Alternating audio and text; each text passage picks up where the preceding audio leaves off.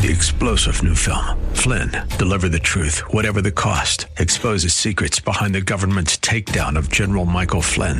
Flynn knew what the intel world had been up to. He ordered the first audit of the use of contractors. This set off alarm bells. He told the truth. He was the most dangerous person for Donald Trump to hire. They had to get rid of Flynn. Flynn, deliver the truth, whatever the cost. Available now. Watch it today. Go to salemnow.com. salemnow.com. The Innovators Network.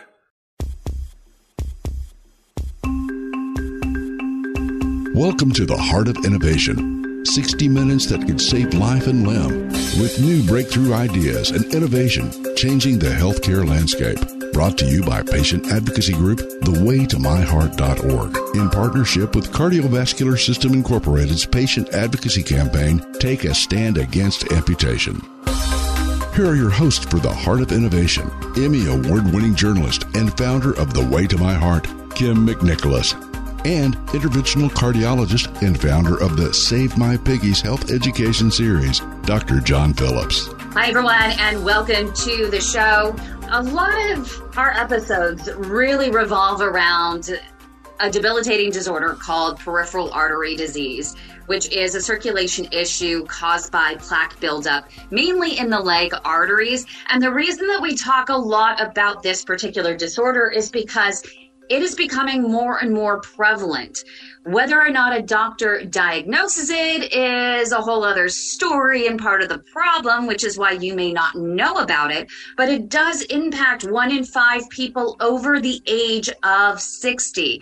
And you would know if you are experiencing the leg cramps, some numbness in your legs, leg pain, that can really indicate that you might have peripheral artery disease and you should get checked. But one of the best forms of medicine is simply walking. So later on in the show, we're going to talk all about the right way to walk, why walking is important, and whether or not other exercise formats can actually help you with PAD.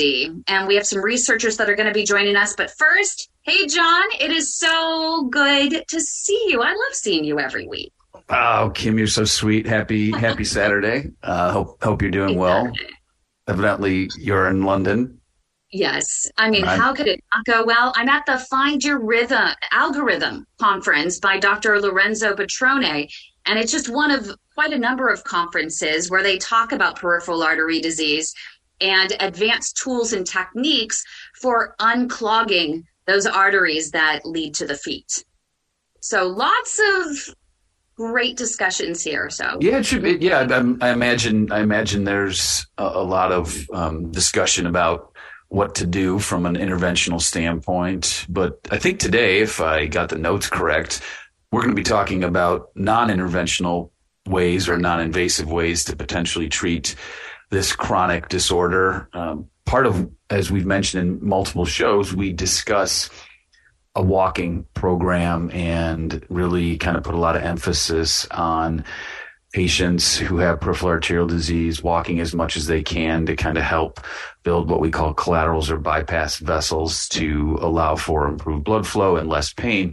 But this is kind of a chronic, debilitating issue for some people. In fact, this morning I got a consult from a gentleman who he's trying to work. He has blockages in multiple areas. And a lot of the kind of like the litmus test for our patient's ability to ambulate, it centers a lot of times around going to the grocery store or whatnot. And in this small town that I get referrals from, they only have a Walmart. And so I'll hear like, okay, they can walk half the Walmart or a third of the Walmart or the whole Walmart. And that is my kind of like guide for, all right, well, maybe we can manage them conservatively, or do we need to be a little bit more aggressive? But on the heels of this kind of being a chronic illness, hopefully my inspirational quote or several sentences of quote will be of benefit for our listeners. Oh, fantastic. So it's time. Dr. John Phillips' spectacular vascular moment of inspiration. Indeed it is. So I was kind of looking through some quotes about chronic pain, because I think as we progress in the show, we're going to discuss some alternative ways to potentially help people that have pain from PAD. But I found this quote, and it's several sentences from a researcher at Stanford by the name of Sean Mackey, who's an MD, PhD. He gives a lecture called Pain and the Brain. And in part of the lecture, he's quoted in saying, and again, there's several sentences, so forgive me. But he says, getting up each morning, we can reflect on how we can't be certain if the day will unfold as we think it will, and then resolve to greet it nonetheless with curiosity and wisdom. Greeting the day with curiosity means being interested in what each moment has to offer, and greeting it with wisdom means not turning away in aversion from our experience, even if it's unpleasant and even if it's not what we had hoped for, which I always think is interesting, because you wake up and you have plans for the day, and then the plans get derailed because life happens. And a lot of times folks that have peripheral arterial disease or any other chronic illness, it's hard to get out of bed sometimes. But I think the fact that you can just get out of bed, lace up the bootstraps and get out there and do something is a victory in my book. And hopefully today we will learn from our colleagues across the pond about alternative ways of potentially treating peripheral arterial disease. Right. I mean, as you know, most people with peripheral artery disease absolutely never need a procedure at all. They really do need to walk. Walking really is the best medicine to improve the circulation and relieve a lot of the symptoms of leg pain, neuropathy, as well as the leg cramps. But I really like your quote, because we have an after show to the Heart of Innovation, which you have to go to thewaytomyheart.org/one step away to get details on how to log into that particular after show. But a lot of times during that after show, which is hosted by one of our PAD warriors, as we call him, Douglas Salisbury, and also legendary Harlem Globetrotter, Larry Shorty Coleman, who has had one leg amputated, and we've saved the other. But one of the mantras for him and for Douglas is, you just got to take one more step. You have to wake up in the morning and you have to say, you know what? Thank you for giving me life today. Thank you for allowing me to take a step. And I'm going to take one step. And then that's going to lead to another. So it's just one step at a time. Truly is, as they say, a journey of 1,000 miles begins with a single step. It does. Like and let's take the next step and let's introduce our researchers from Scotland who are joining us really, really late in their evening. We have Chris Seenan and we have Daniel Tiboldi, and I'll let them just tell us about what you do and what your research is. We're going to start with Chris. Great. Hello. Hello, everybody. Thank you very much for having me this evening, or this evening for us over here.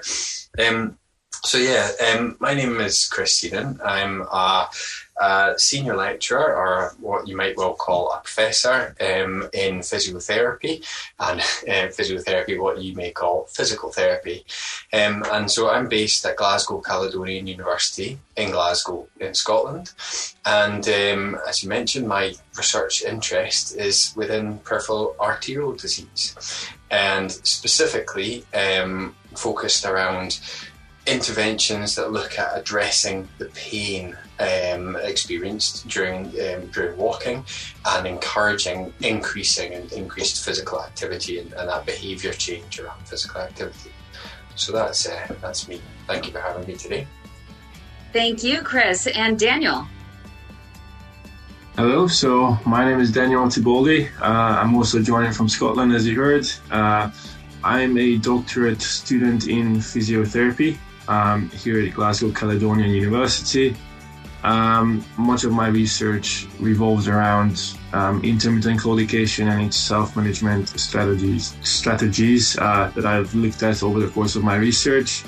I'm not as experienced as Chris Seenan in research yet, but this will be my first systematic review that I'm going to publish eventually, yes.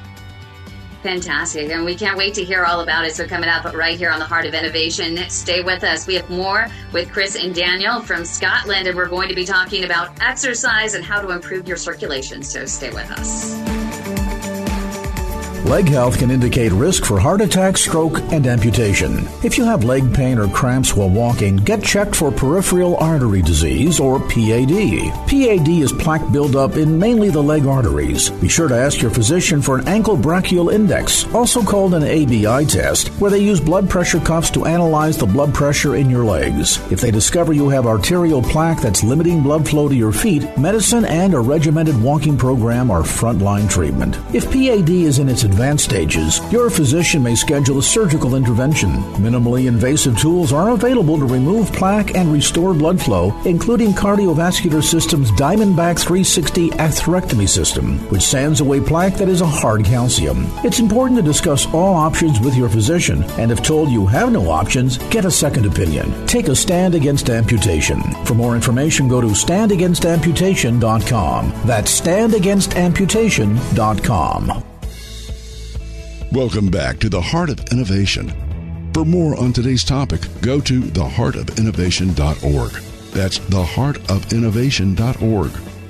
Once again, here's Emmy Award-winning journalist Kim McNicholas and interventional cardiologist Dr. John Phillips. Welcome back, everybody. Thanks for joining us. We are super stoked to have two researchers in, I guess, what we would consider physical therapy here in the U.S.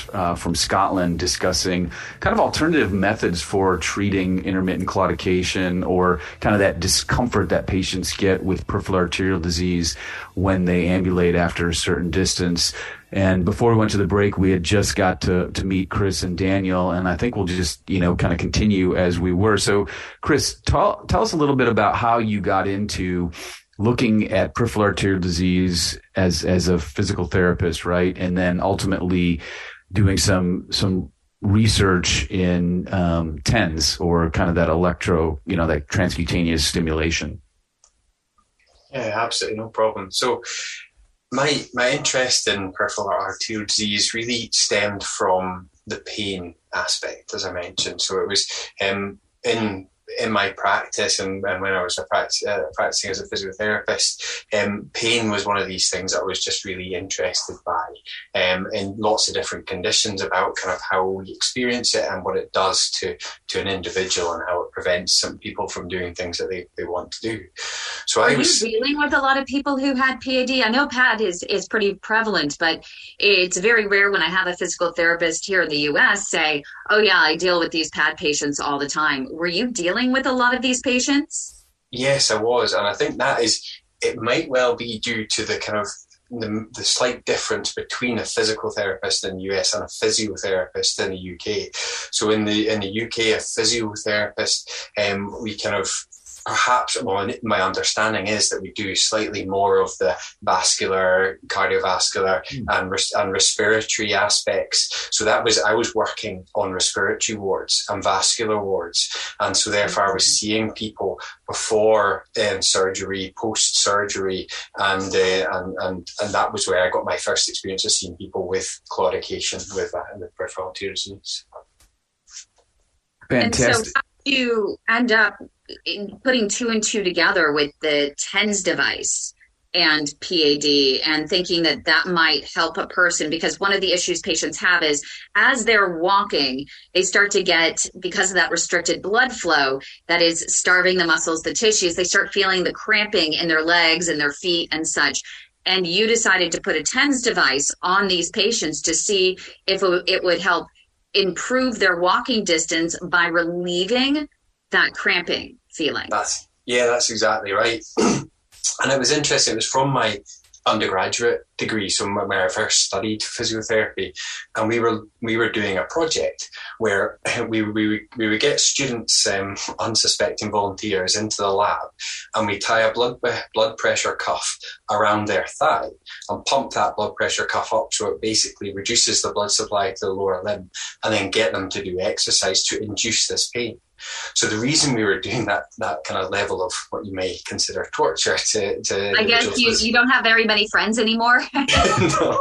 no, not many people liked me after I did that to them. But it was to study the pain experience. So we're really interested in, and also this was this is called an experimental model of pain. And so it was a way that you can test interventions on pain. So I was doing this with individuals, and we were testing TENS, and TENS works to reduce this pain in these healthy individuals. And then I think, well, wait a minute, this is the same thing as is happening in my clinical population, where there's a lack of blood supply to the leg. Perhaps TENS might work for these people too. And that was Chris, sorry to interrupt. Could you just tell the audience what TENS, what the acronym stands for, and what exactly it does, what it's been proven to do in folks with chronic pain, so we get a little bit better understanding of why it might help with these folks that have PAD? Yeah, of course, no problem. So TENS stands for transcutaneous electrical nerve stimulation. And what it describes, and it kind of does exactly as it says on the tin, really. So transcutaneous means across the skin, and then electrical nerve stimulation just indicates it's electrical current that's stimulating the nerves. So what happens is that with a TENS device, it's a small kind of about this would fit in your pocket kind of size device, and then it's attached to the body through electrodes which stick onto the skin, and then current is passed between these two electrodes. What it does, and the way that it works, is that the electrical current which passes over the skin is perceived by the body and by the brain as a tingling sensation. So you get this kind of feeling of tingling or kind of pins and needles type thing where you have the TENS on. And the theory and the way that how it works is that tingling sensation overrides the pain sensation. So you put the device on the body. So if it was for when it's in pad, it's over the leg. If it's on back pain, it's over the back. You put it wherever you're feeling that pain, and it uses a mechanism called the pain gate theory, which means the body focuses. It can only focus on one pain or one feeling at a time, and so your brain perceives the tingling rather than the painful stimulation. Cool. And so you conducted this research. You decided that, hey, this is something, there's something to this. It's working on these, people who are no longer friends anymore. And so now I'm going to take all of my work and what I discovered, and I'm going to apply this to vascular patients. So you created this formal study, and what did you find out? Well, what we found out was that TENS works. So in a very controlled environment, so it was on a treadmill with people with PAD. We asked people to walk on a treadmill to induce their pain. So it was on one of these treadmill tests where the gradient increases every 2 minutes. We did a test once with no TENS and once with a TENS machine. And the people walked further with a TENS machine. So that was what we found. So Chris, did you find that this was an adaptive, I guess, response, or maybe were they able to walk longer the longer they had the TENS on, or was it kind of you wore the TENS and then you got another, 30 or 40 feet and that was kind of it, or could you build on it, I guess? Well, we didn't actually test that in the study that we did, and that's what we're looking at now. So we're doing further studies now to see if you have the TENS, because they only had the TENS on that one time on the treadmill. I see. So this was just kind of proof of concept. Exactly. That was a level that was quite small numbers, and just basically to find out, does this work? And we have subsequently done another study where we gave people the TENS device home to use for 6 weeks, and we looked at how far they were walking at the start and how far they were walking at the end of that 6 weeks to see how it happened. And then this is how you hooked up with Daniel?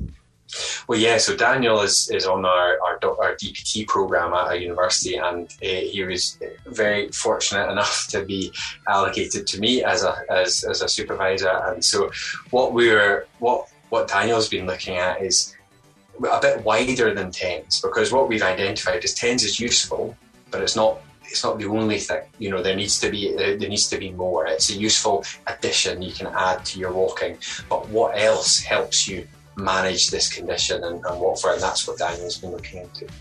And it's not that the TENS device actually improves your condition. It's a catalyst, right, for getting you to walk further without as much pain that would stop you, so that your body will continue to have that response to grow collateral vessels, which we haven't really gotten into that part yet. So I want to hold that thought. Let's start the next segment there and talk about why walking is important, and then how this TENS device supports that whole process. So stay with us right here on The Heart of Innovation as we continue this very powerful conversation.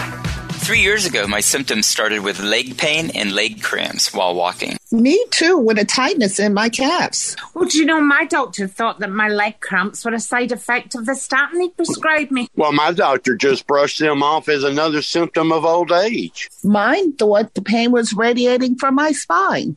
My doctor blamed my neuropathy on diabetes until I got a wound on my foot that just wouldn't heal. Yeah, it turns out we all have peripheral artery disease, also known as PAD. It's plaque buildup mainly in the leg arteries causing poor circulation. For me, the diagnosis came too late and I lost my leg, but that does not have to happen to you. No, it does not, because there are treatment options available if you're diagnosed early enough. PAD. Peripheral artery disease. If you've been experiencing leg pain, leg cramps, or neuropathy when walking, and your doctor isn't hearing you, we are. We are The Way to My Heart, the largest support network for peripheral artery disease patients, and we want to help you get back on your feet again. Visit our website at thewaytomyheart.org or call our Leg Saver hotline, 415-320-7138. Your life and limb could depend on it. Welcome back to The Heart of Innovation. For more on today's topic, go to theheartofinnovation.org. That's theheartofinnovation.org. Once again, here's Emmy Award-winning journalist Kim McNicholas and interventional cardiologist Dr. John Phillips. Welcome back, everybody. We're continuing our conversation about alternative ways to get people to walk a little bit in the setting of really significant peripheral arterial disease and the symptom of claudication. And Chris was just kind of explaining their proof of concept using the TENS device to, I guess, I don't know, is it tricking the brain a little bit to allow you to walk a little bit further? But when I counsel patients with respect to a structured exercise program, and here in the U.S., we have what's called cardiac rehab. So if someone's had a heart attack or bypass surgery or something, they can go to a facility, structured exercise program. It's covered by their insurance. And we also have that for peripheral arterial disease.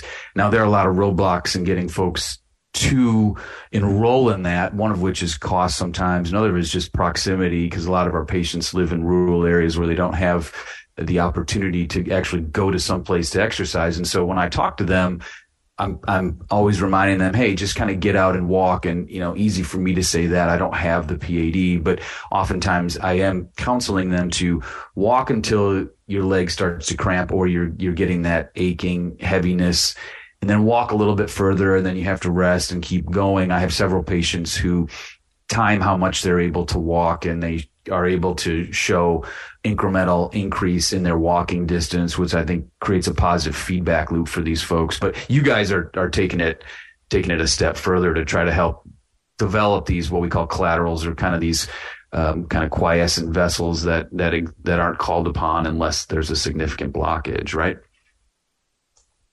Yeah, that's exactly right, and that's the theory and our idea of how TENS might work. And so it's just what we realized, and we've done a couple of systematic reviews and some other studies exploring, well, why do people not walk, when they have PAD, and what are the barriers, and what are the enablers? And it was exactly as you say, it was kind of that, the pain, the kind of the lack of motivation was one of these key barriers. And that was why we thought, well, if we can use TENS reduces, or at least makes the experience not quite as horrific as it normally is. Maybe this would help. Maybe people would walk a little bit more. So TENS itself isn't the thing that's particularly fixing or helping the condition, but it's an enabler to kind of help do the walking. You bring up a really good point in terms of the whole desire to walk. And I think part of the research that you've been doing, and I think I'd like to bring Daniel in at this point as well, is you're focusing on that education point, because, in some of the research that I've read from you both, is you've had patients that have actually said, I just didn't understand why walking was important. You tell me walking is medicine and to go ahead and walk, and that somehow, some way my symptoms are going to improve. But I just don't believe you, because I feel this horrible pain and it feels like I'm going to hurt myself or I'm making things worse. But when you sit down and you explain the why and the how, is that what you found really helps the patients? Daniel, do you want to jump in? Yes, absolutely. I think the education element of it, and just giving the patients the confidence and reassurance that the plan that they were given by the clinician actually is very helpful. And just knowing for sure that if pain arises through walking, it's okay to push through it. They're not going to hurt themselves anymore. I think having that reassurance is very beneficial, because a lot of the qualitative studies I looked at throughout my research, these studies stated that patients were scared that something more sinister will happen to them if they carry through with the pain. But that's just simply not true. And giving them the confidence and the reassurance, I think, is very important throughout the studies I looked at. Can you pretend that, I'm a patient, or we even have, hey, Douglas, we have a patient that actually is calling in right now. Douglas, say hello. I want you to convince, Douglas has to walk every day. He has PAD, right, Douglas? You have PAD? Yes. And you struggle with walking? Yes, I have. How far did it? It depending on the days, and sometimes it's 100 steps. Sometimes I can't go to the mailbox. And so, Daniel, can you, Yeah, if I could just, this is going to be awesome. But if I could just say one thing, just to plant a little bit of a seed, because a lot of patients will tell me exactly what Douglas says. Some days I'm good, some days I'm bad.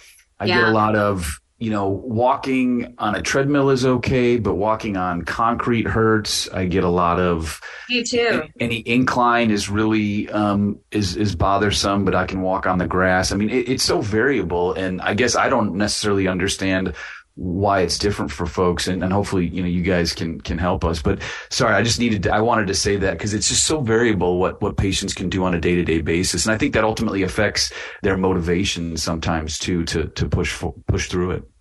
I agree. And I'd like to get into that as well, but let's Daniel, do you want to jump in? Yeah, sure. I mean, it's a good point that John raised about, having different days. Some days it hurts more, some days it doesn't. I would look at that as any regular workout, to be honest. Some days the body's just not feeling it, and you won't be able to do the same number of sets. Or some days it's going to hurt more. It's okay. It's sort of like just being aware of it, that, okay, well, this is what my body was capable of today, record it, and then hopefully work on it, increase the steps next time. And there's going to be a day when you'll be able to push through and achieve your target. But it's important to set smart goals. But also being aware that some days it won't go your way and you won't be able to achieve. But it's important to have like a structure. And that's something that I got from many research I read, where a structure in a walking plan is very important. And so if you're talking to Douglas and Douglas is saying, hey, it's really a struggle for me to walk. Some days I walk, some days I don't.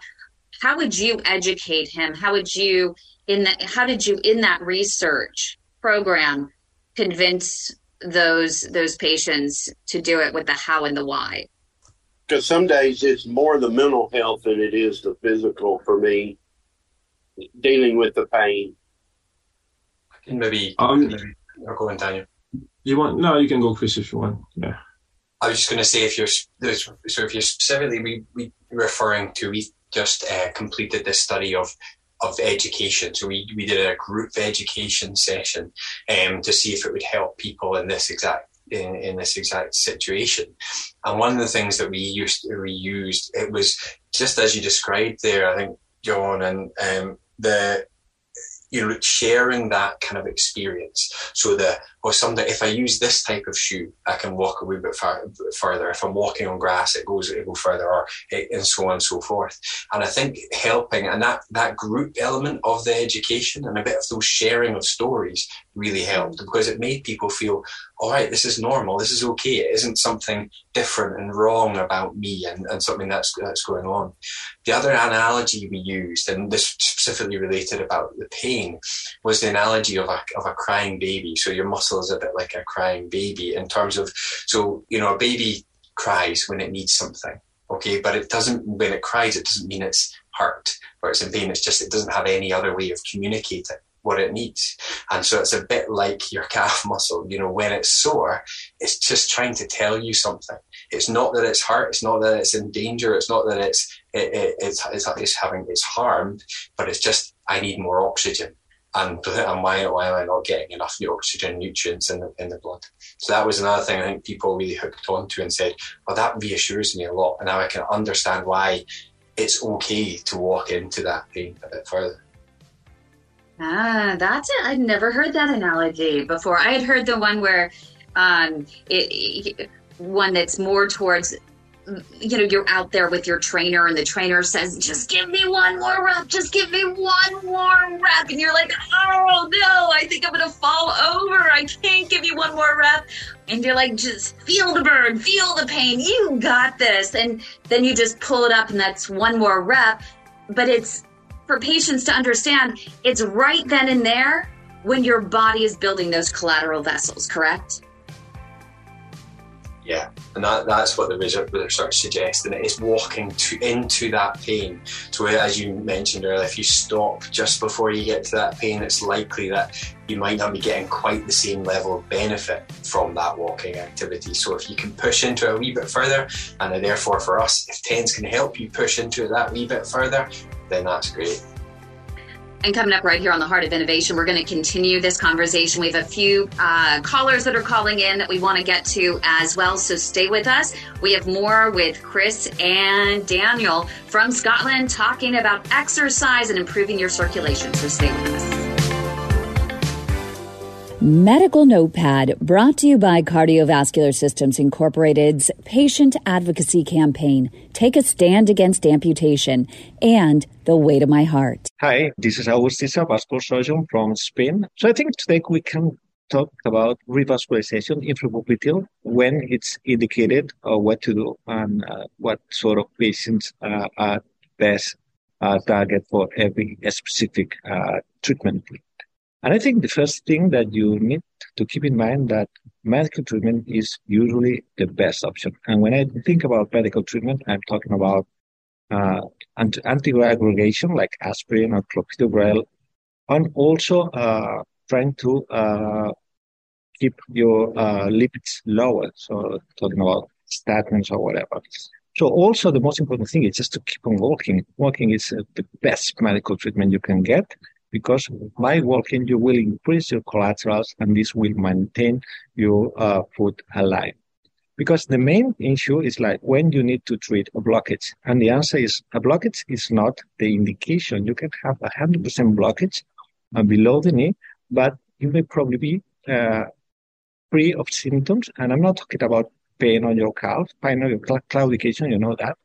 Is not an indication for any infrapopliteal revascularization. For these sort of patients, the treatment is to keep on walking and to control your risk factors. Because we know that if you are a claudicat, you are not in risk of losing your leg. So when you true risk of losing your leg when you have pain on rest pain, or when you develop ulcers, toe ulcers or heel ulcers. So that's exactly the point where you will need a revascularization. And again, it has nothing to do with the degree of or the percentage of blockage you have on your arteries.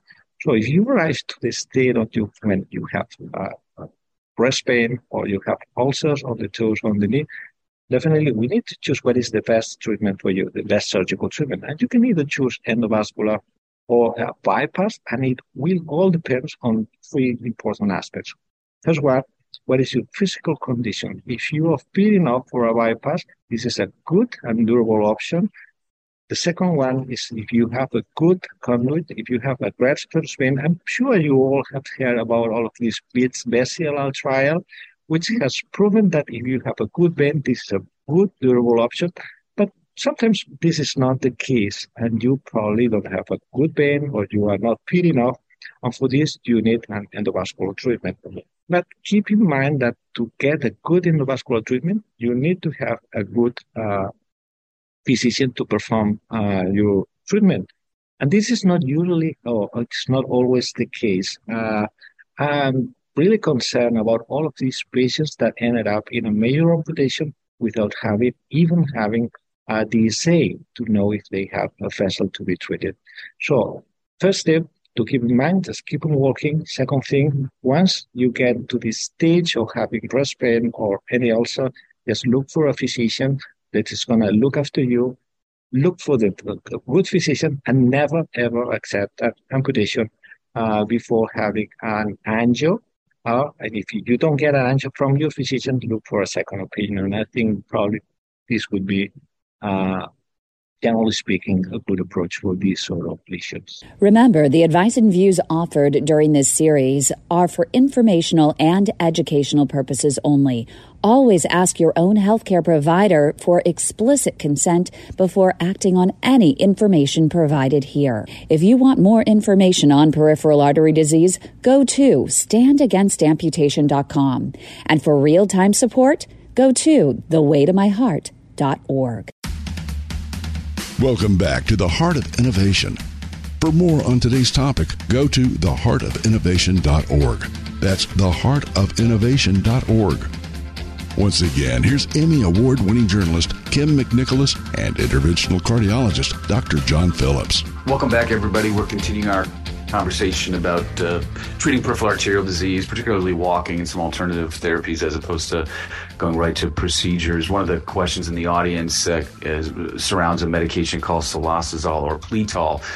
That medication has been shown in clinical trials to improve walking distances in patients.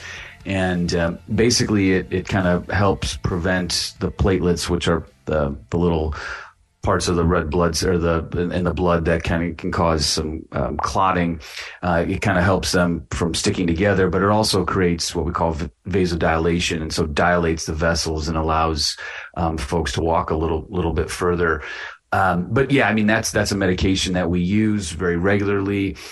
There's a couple of patients who have certain heart problems, heart failure issues who can't use it, but a lot of patients, I would say half the people that I use it in do get some benefit and improve walking distance. The other half don't tolerate it. There's a lot of issues with GI upset and fast heart rates, but it's a good medication. And sometimes we actually use it to prevent narrowing within a stent that has been put in. There's some data to suggest that.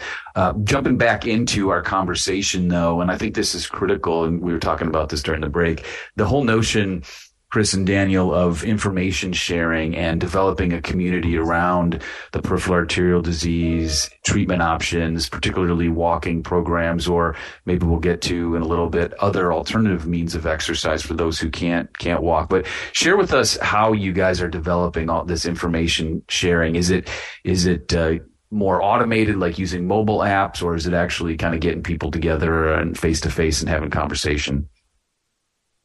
Well, the main way that we've done it to date is face-to-face and in conversation. So we have just completed a trial which we called the prepaid trial, and the essence of that trial is we were looking at would group education, so getting a small group of people with PAD in a room and to talk about their condition and learn about their condition, would that help increase walking?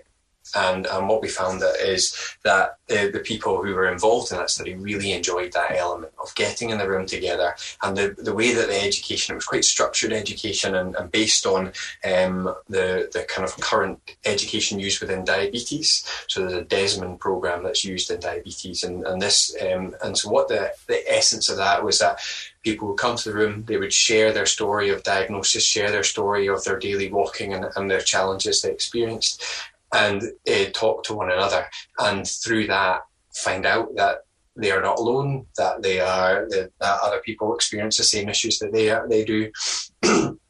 They gain tips from each other in terms of, oh, have you tried this? Have you tried that? What about this? And was there any sort of preconceived facilitation that you planned to ensure that it didn't become a misery loves company versus an inspirational, motivational? There are two ways that it can go. How did you prevent the misery loves company versus the inspirational and motivational? Was it strategic? And had you thought about that ahead of time? Yeah, that's a really good point. And I think the way we dealt with that is we had some very skilled and trained facilitators who, and the education session is very strictly kind of organised and it has a full curriculum that they do. So the programme that we used is called the CEDRIC programme, which was developed by other researchers, both from the US and from the UK, and by Professor Gary Chu down who's now based in York in the UK. But they developed this program, and so that what we do is very much if it's getting to that point where people are, as you say, just spiraling down towards this kind of all these terrible things and experiences they've had, it's all about kind of parking those things and just giving space to air them, but then saying, okay, thank you for sharing, but we're going to focus on this aspect. And we used things like motivational interviewing techniques and other specific behaviour change theories and techniques within that session to help focus people on walking behaviour and setting goals and developing a plan for the future, basically. How frequently do you think people need to have this face-to-face interaction? Is it weekly, monthly? Do you guys have any idea of what that looks like yet? We don't really, because in this study, it was actually a one-off. So it was a 3-hour session, but we only met once with the group. Okay. And then the group would go home with a TENS machine, as we've talked about before. And the researchers would phone them every 2 weeks to check in and see, okay, how are things going? Because they set goals for their walking behaviour and they had a pedometer to see kind of to try and increase their walking distance. And so that was what we've tested at the moment. But that was one of the things that the participants said to us at the end of the trial. We said, oh, we would have loved more of that. We think we should come back again. I want to keep in touch with those people I met during that session. And how could we? So that's where we're moving now. And that's a part of what Daniel's working on is, how can we facilitate that? And also how do we facilitate that on a wider scale so more people can benefit from that? Yeah. And what we're doing informally with the Way to My Heart, which, creates communities of these peripheral artery disease patients.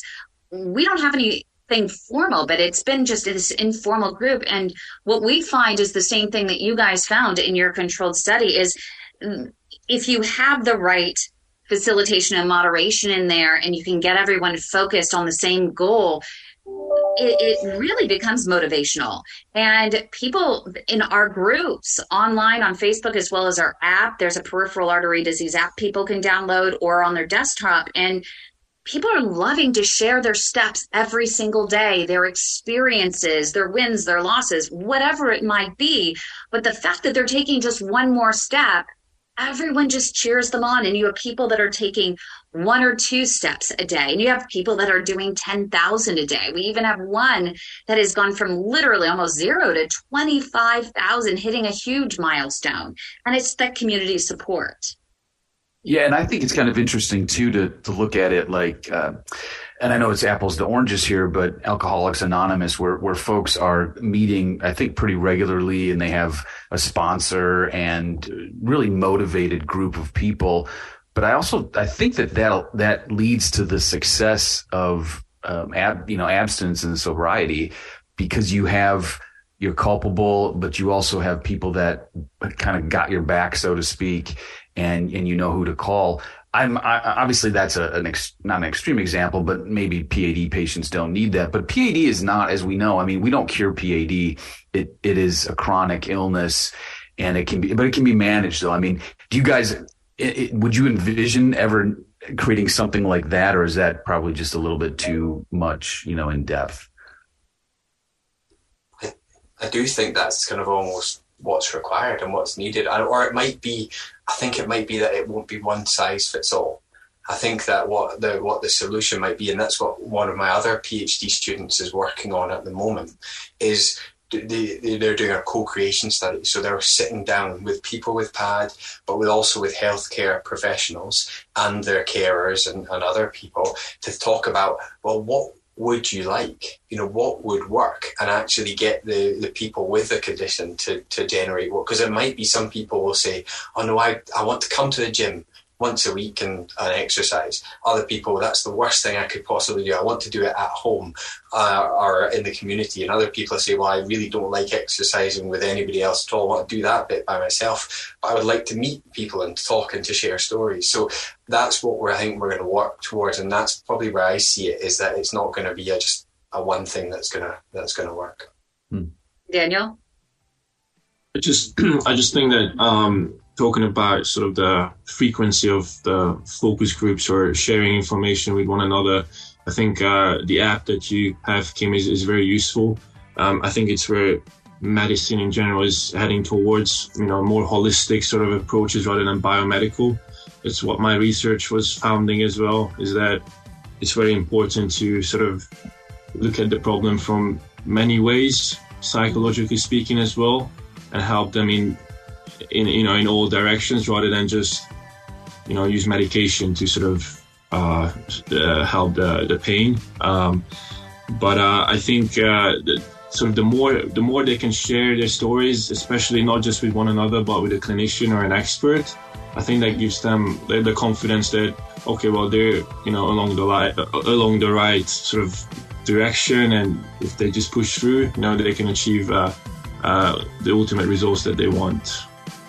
And coming up right here on The Heart of Innovation, we'll have more with researchers Chris and Daniel, so stay with us. Welcome back to The Heart of Innovation. For more on today's topic, go to theheartofinnovation.org. That's theheartofinnovation.org. Once again, here's Emmy Award-winning journalist Kim McNicholas and interventional cardiologist Dr. John Phillips. Welcome back, everybody. We are coming up on the hour here, but we've got another question from Douglas regarding alternative means of exercise. Douglas. So my question, on those days that I can't walk, what about stationary bicycles? What about swimming on a regular basis? The hand bicycles, what are other exercises that I can use to grow collaterals? It's a good point, because a lot of our patients also have wounds on their toes and they can't get up and walk. They're told not to walk. So they need something else and know that they're making a difference. Chris? Yeah, great question. And it's not something we've looked into specifically, but I do know there is quite a bit of work out there into this. Certainly from my understanding is any exercise is good exercise. And, and one of the key, and on top of kind of helping walk further, the key aspect of exercise is that cardiovascular prevention. That's stopping you progressing to having other major cardiovascular events. So anything that raises the heart rate, anything that kind of improves kind of, the cardiovascular system, then that's exactly what we do. So yes, arm crank exercises, leg, stationary bike, rowing, cycling, swimming, as you mentioned, I think will work really well.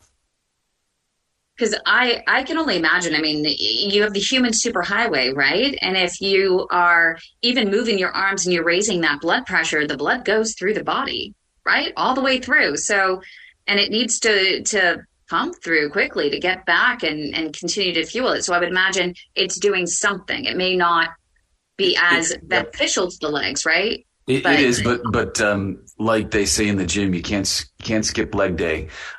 So you gotta, and I tell my patients if they can't walk, then a stationary bike, that the foot cranks that work too.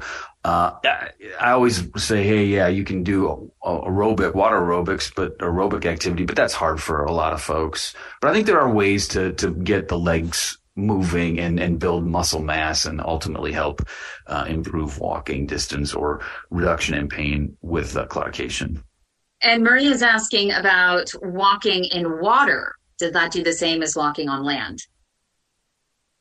I mean, it makes sense, as John was saying there, if you can get those muscles within the legs working, then you're going to be asking the body to be pumping blood down through those vessels, then it should help. I think that's that aspect of, because a lot of the benefit of it, walking exercise, is that task-specific training. It's like you're practicing walking, so you're going to get better at walking and you will walk further. So, that would work too, I'm sure. Fantastic. We have about a minute left.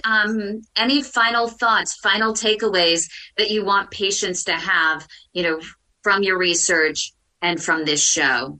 We'll let you go first, Chris, and then we'll turn to Daniel. Great. Thank you. Thank you so much for having me on. This has been a really interesting conversation. The main takeaway for me is that aspect of learning more about the condition and not being frightened of the condition and reducing the fear. So, speak to other people, reach out to other people with the condition and talk and share your stories. Daniel? For me, again, thank you so much for having me on the show.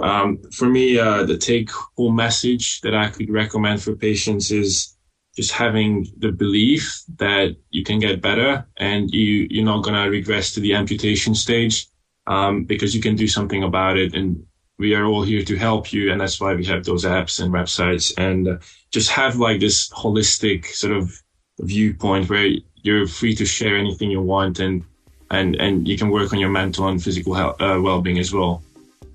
Thank you. And well John, that's exactly the whole key with PAD, right, John, is really letting people know that it is something that you can do something about, especially if you catch it sooner. It does not control you. It's just maybe a part of you. Thanks, everyone, for listening to The Heart of Innovation. We hope you have a fantastic weekend and a great week ahead. We'll see you next Saturday. You've been listening to The Heart of Innovation with Emmy Award-winning journalist Kim McNicholas and interventional cardiologist Dr. John Phillips.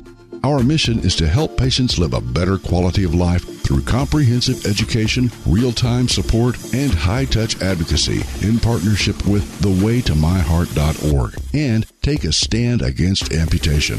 Our purpose is to reduce the 1.5 million heart attacks and strokes and nearly 200,000 amputations annually. For more information regarding topics you've heard discussed on today's program, go to theheartofinnovation.org. That's theheartofinnovation.org. The Heart of Innovation is for educational and informational purposes only, and advice and views shared are not a substitute for medical advice from your own supervising physician. Do not act on any information provided in this show without the explicit consent from your own healthcare team. If you think you are having a medical emergency, call your local emergency number or go to the nearest hospital or emergency room.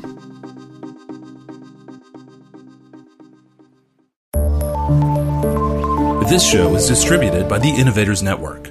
For more information and other great shows and content, visit theinnovators.network. 3-star General Michael J. Flynn, head of the Pentagon Intelligence Agency, knew all the government's dirty secrets. He was one of the most respected generals in the military. Flynn knew what the intel world had been up to. He understood its funding. He ordered the first audit of the use of contractors. This set off alarm bells.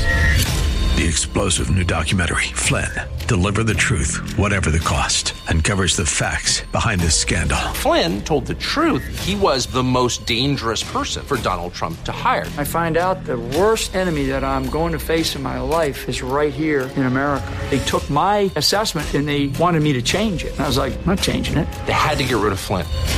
With in-depth interviews, archival footage, and never-before-seen personal records of the man behind the headlines. I just felt like I was drowning. Flynn, Deliver the Truth, Whatever the Cost. Available now. Watch it today. Go to salemnow.com. salemnow.com.